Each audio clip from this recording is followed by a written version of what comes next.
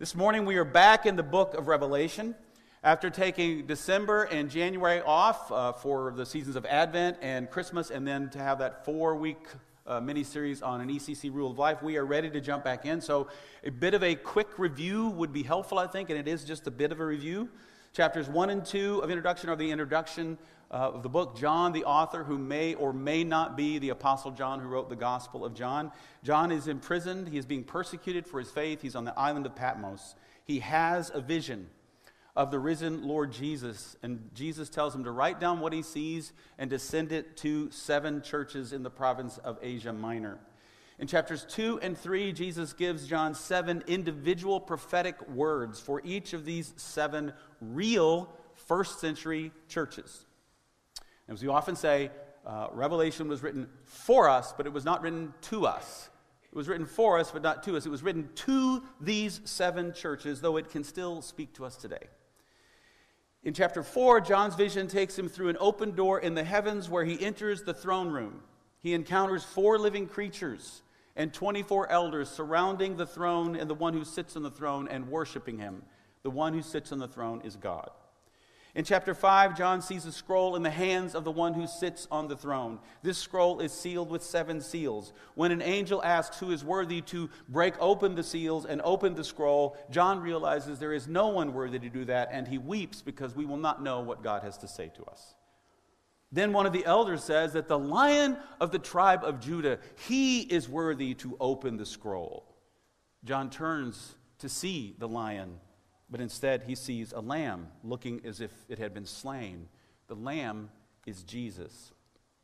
He takes the scroll, and the 4 living creatures and the 24 elders and the thousands upon thousands of angels encircle the throne and worship the Lamb and God who sits on the throne.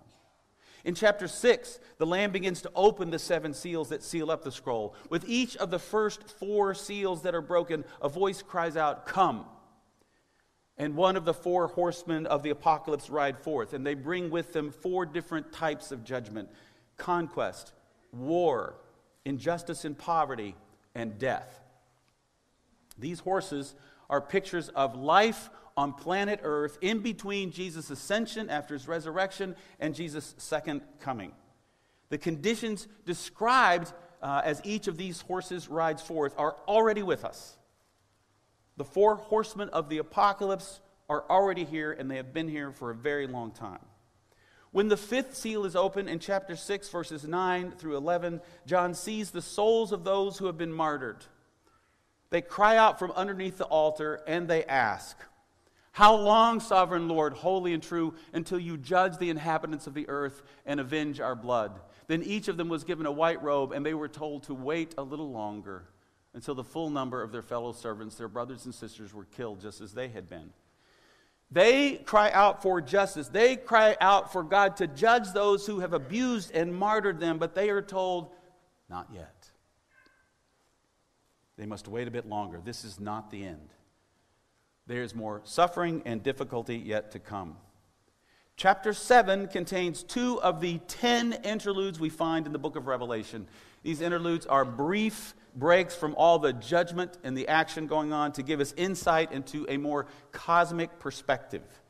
Scholar Scott McKnight says that the purpose of these interludes is, quote, "to suspend our fear about Babylon and form within us a deeper allegiance to the Lamb who reigns from the middle of the throne." These interludes in chapter 7 answer the question, who can stand when God's judgment comes? That question is asked at the end of chapter 6. The answer? Those who have been sealed and protected by God. They will be able to stand on Judgment Day. Chapter 7 then ends with the promise that one day God will wipe every tear from our eyes. In chapter 8, the 7th seal is finally opened, and there is silence in heaven for about a half an hour. It is as if all of heaven is struck silent with the awesomeness of God, and is waiting on pins and needles, on tiptoe, to see what God will do next. Will he finally act? The cycle of 7 seals is the first of 3 cycles of 7. Revelation 8 chapter 8, verse 2, then introduces the second cycle of the seven trumpets. That flow is then immediately interrupted by a very brief interlude that answers the cry of the martyrs back in chapter 6. Those who had been martyred for their faith cried out for justice from under their altar. They were told again it was not yet time. They needed to wait a bit longer. The end was not yet. Revelation 8, 3 through 5 is a picture of the end. An angel burns incense in a censer, lays that censer on the altar in front of God's throne. The smoke from the incense rises before God along with the prayers of God's people, some of them the very same martyrs that we heard cry out in chapter 6. Then in verse 5 we read this. Then the angel took the censer, filled it with fire from the altar, and hurled it on the earth, and there came peals of thunder, rumblings, flashes of lightning, and an earthquake. The prayers of the martyrs are being answered. This is Judgment Day language. This kind of language in the Old Testament is used to talk about the great and terrible day of the Lord. And this language from verse 5 here in chapter 8 will be repeated at the end of the vision of the seven trumpets, and again at the end of the seven bowls of God's wrath, almost verbatim. You can find it in chapter 11, verse 19, and in chapter 16, verses 17 and 18. This repetition of this language at the end of each of these visions tells us that these cycles, these three cycles of seven, are speaking about the same basic things, the same basic time period, but in different ways and from different points of view. To take these cycles of seven as literal and linear doesn't make sense. Otherwise, Judgment Day comes 3 times, and nobody needs that. One will do. Rather, what we have is a sort of slow motion, instant replay of the same events from different angles. They tell of the suffering and of the judgment and the consequences of sin that come against us in the centuries between Christ's first coming and his second coming. And then they promise that one day judgment will come and justice will be done, eventually. So if you currently receive the daily scripture emails, you would have read the entire account of all 3 of these cycles of 7 this past week. They are found in all of chapters 6, 8, and 9, the last part of chapter 11, which I began to read to you right at the beginning there, and then all of chapters 15 and 16. And mixed in there and in between them are some of these, the rest of the 10 interludes that we find in the book of Revelation. As you read them, or if you read them, you will notice differences in them, to be sure. But you will also see many similarities. I put that list that's up on the screen in the Bible app live event. Let's do a little detour here because I like to do this every once in a while. A couple things. If you would like to receive our daily scripture emails, you can sign up for them in that Bible app live event that we talk about by clicking on the communication card link. The Bible app looks like that. You can get it wherever you get your apps. Sign into it, turn on your location services, hit the little more thing at the bottom where the 3 lines are, events, and we should pop right up.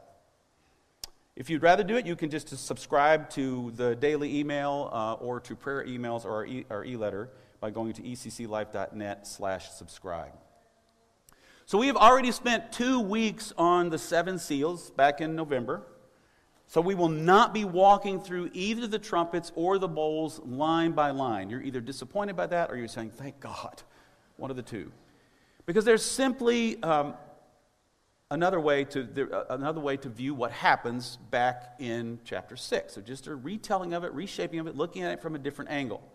Now, although they do intensify as they go, all 3 cycles, seals, trumpets, and bowls, show us what it is like to live on a fallen planet overrun by injustice, greed, violence, and death, using over-the-top, symbolic, apocalyptic imagery to do so. And each of these cycles contains imagery of the day of the Lord, Judgment Day. And there came peals of thunder, rumblings, flashes of lightning, and an earthquake.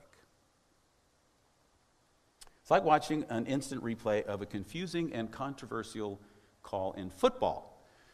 Next week, when that other team plays Taylor Swift's team in the Super Bowl, we will see a lot of instant replays. Some will confirm the original call by the referees, some will reverse those calls. Why? Because we will see the same play from different points of view, different angles, each one potentially revealing something we were not able to see the first time through. We will see video from different angles. We will see it in slow motion. They will go forward. They will go backwards. They may zoom in on a foot or a yard line or go in tight on a pile up at the goal. We will get a fuller picture of what actually happened in the play. That is not unlike what each of these cycles of 7 do in the book of Revelation. They give us a different way to look at the times in which we live, as well as those who first read it, and the suffering and the persecution that we must continue to bear until Christ's return. They name current, past, and future realities, and they promise us that these things do not have the final say, and that the day of the Lord is on the way. These cycles of 7 are not detailed, coded images meant to depict actual events or divine activity. They are meant to symbolize what God is doing on the earth, the consequences of sin and rebellion against God, and later on in the vision, what God will do in the future. They are not to be decoded. They are to inspire prayer, hope, endurance, worship, and faithfulness. What we will find as we read about the seals and the trumpets and the bowls is scary stuff. Author Kathleen Norris, in her book Amazing Grace, says of the book of Revelation and of apocalyptic literature in general, she says this: the literature of apocalypse is scary stuff, the kind of thing that can give religion a bad name, because people so often use it as a means of controlling others, instilling dread by invoking a boogeyman god.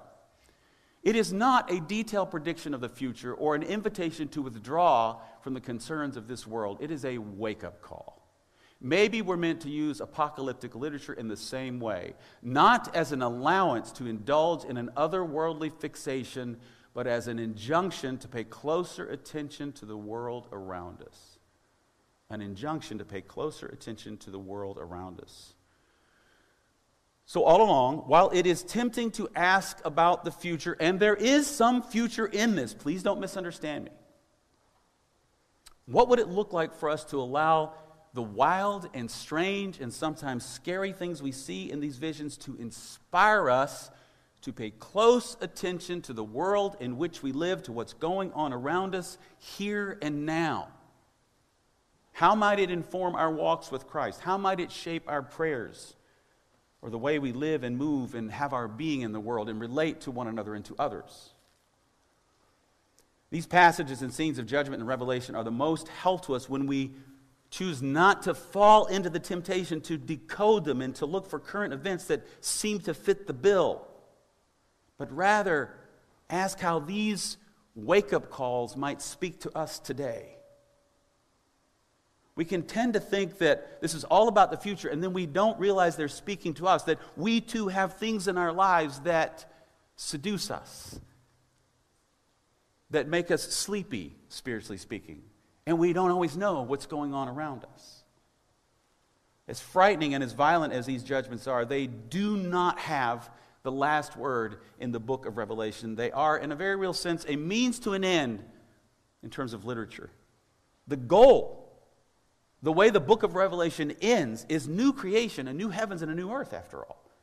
That's the last word. Judgment does not have the last word. Judgment prepares the way for salvation. And while it appears that judgment is intended to lead to repentance, it never does.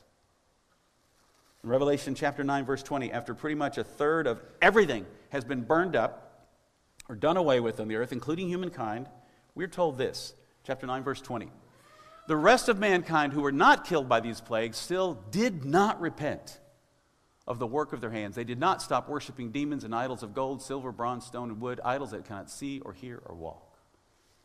The same thing is said of the people after the fifth angel pours out his bowl of wrath in chapter 16, verse 11. The people cursed God and refused to repent of what they had done. The judgments of the seals and the trumpets and the bowls do not bring about repentance. If that was their intention, they did not work. In Romans chapter 2, After warning us not to pass judgment on one another, the Apostle Paul compares our faulty judgmentalism with God's wise and true judgment. And then he asks this question, Romans 2:4. Or do you show contempt for the riches of his kindness, forbearance, and patience, not realizing that God's kindness is intended to lead you to repentance? Judgment is not God's way of leading us to repentance. Kindness is, grace is, the kindness of and grace of God expressed to us in the life, in the death, and the resurrection of Jesus. In the judgments of the 7 trumpets and the 7 bowls in Revelation 8 and 16, we encounter hail and seas and rivers turned to blood and darkness and swords and frogs. Sound familiar? These images are borrowed from the 10 plagues God unleashed upon Pharaoh and the Egyptians in the book of Exodus. Again, these images are symbols of judgment, and they are not to be taken literally, nor should we try and decode them to fit with current or future events. Some of them we may never understand. These symbols are meant to wake us up, to move us to prayer and faithful endurance, and to worship and to hope, for one day God will indeed make all things right. Let's step back to those souls of the martyrs crying out for justice under the altar in Revelation 6, verses 10 and 11. They called out in a loud voice, "How long, sovereign Lord, holy and true, until you judge the inhabitants of the earth and avenge our blood?" Then each of them was given a white robe, and they were told to wait a little longer until the full number of their fellow servants, their brothers and sisters, were killed just as they had been. The martyred souls cry out for God's judgment, but they are told, not yet. However, at the end of each of the visions, 7 seals, trumpets, bowls, there is a picture of just such judgment. The promise that one day justice will be done, wrongs will be made right.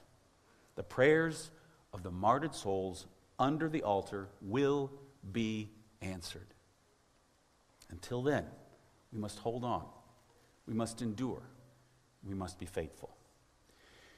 In the Gospel of Luke chapter 18, Jesus tells a parable that is very relevant to what we read here in Revelation 6. Most of us have been taught this parable is about prayer, and it is. It says so in the passage.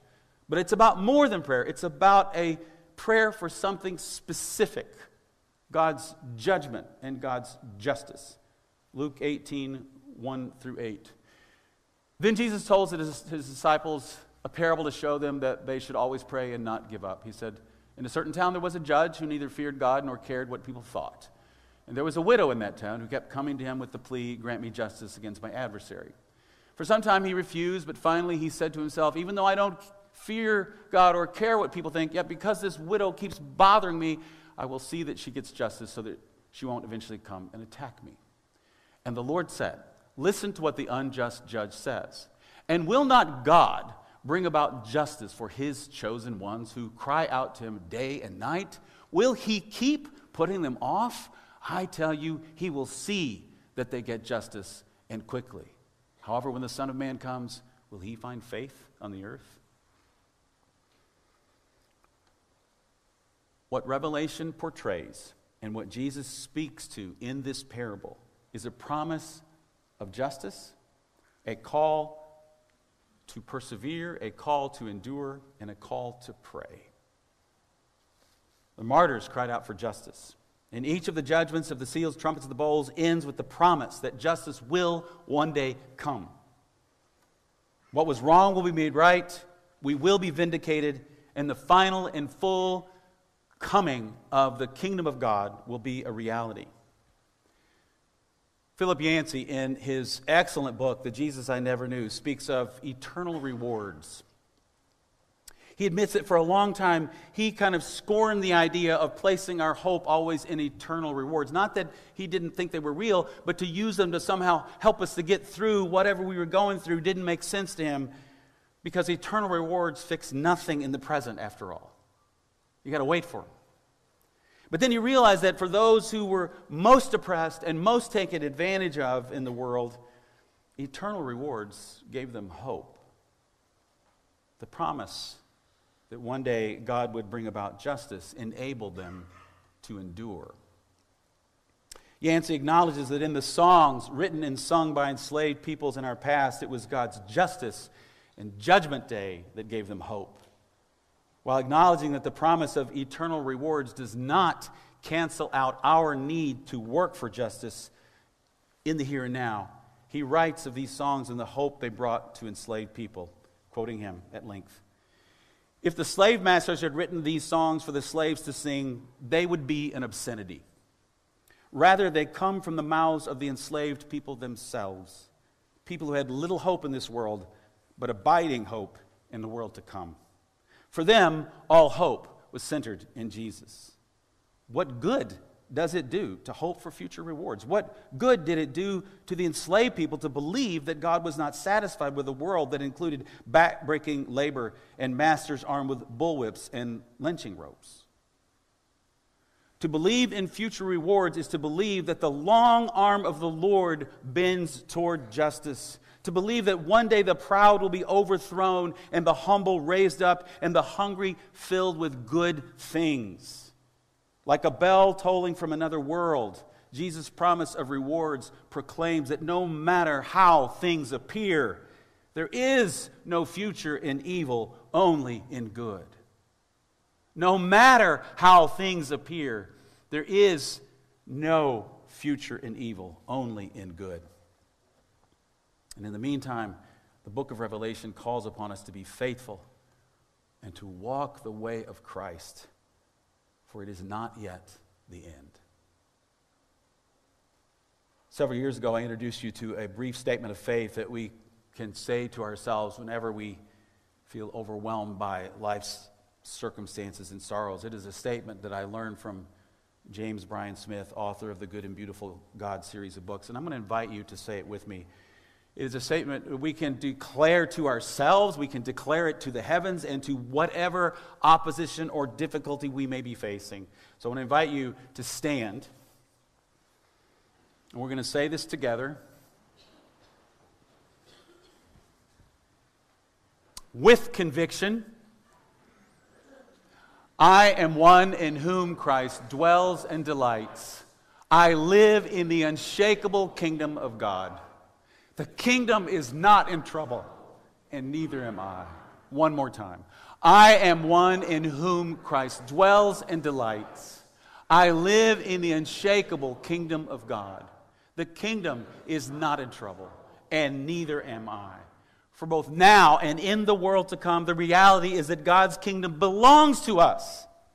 Whatever you may be going through right now, wherever in life you may long for a better day, for healing, for deliverance, for victory, for vindication, or for justice, let us remember these truths and surrender these things to God, even as we work hard toward justice and healing and a better day, and cry out to God for deliverance and for answers. Would you pray with me? God, we thank you for these difficult passages in the book of Revelation. We thank you that we can know beyond a shadow of a doubt that you hear our prayers, that you know our hearts and our pain, and that you will one day deliver us. We pray, Lord, for the strength to endure. We pray, Lord, for the faith that we need, for faithfulness in prayer, for faithfulness in following Jesus all the way to the end. And we pray, Lord, you'd give us wisdom to fight where we can fight, to change things where you can change things, but to know that in the end you are sovereign and you are taking us to a better place, a day when all wrongs will be made right. We thank you, Lord God, for that reality. We pray that you enable us to live into it this day, this week, and always. In Jesus' name.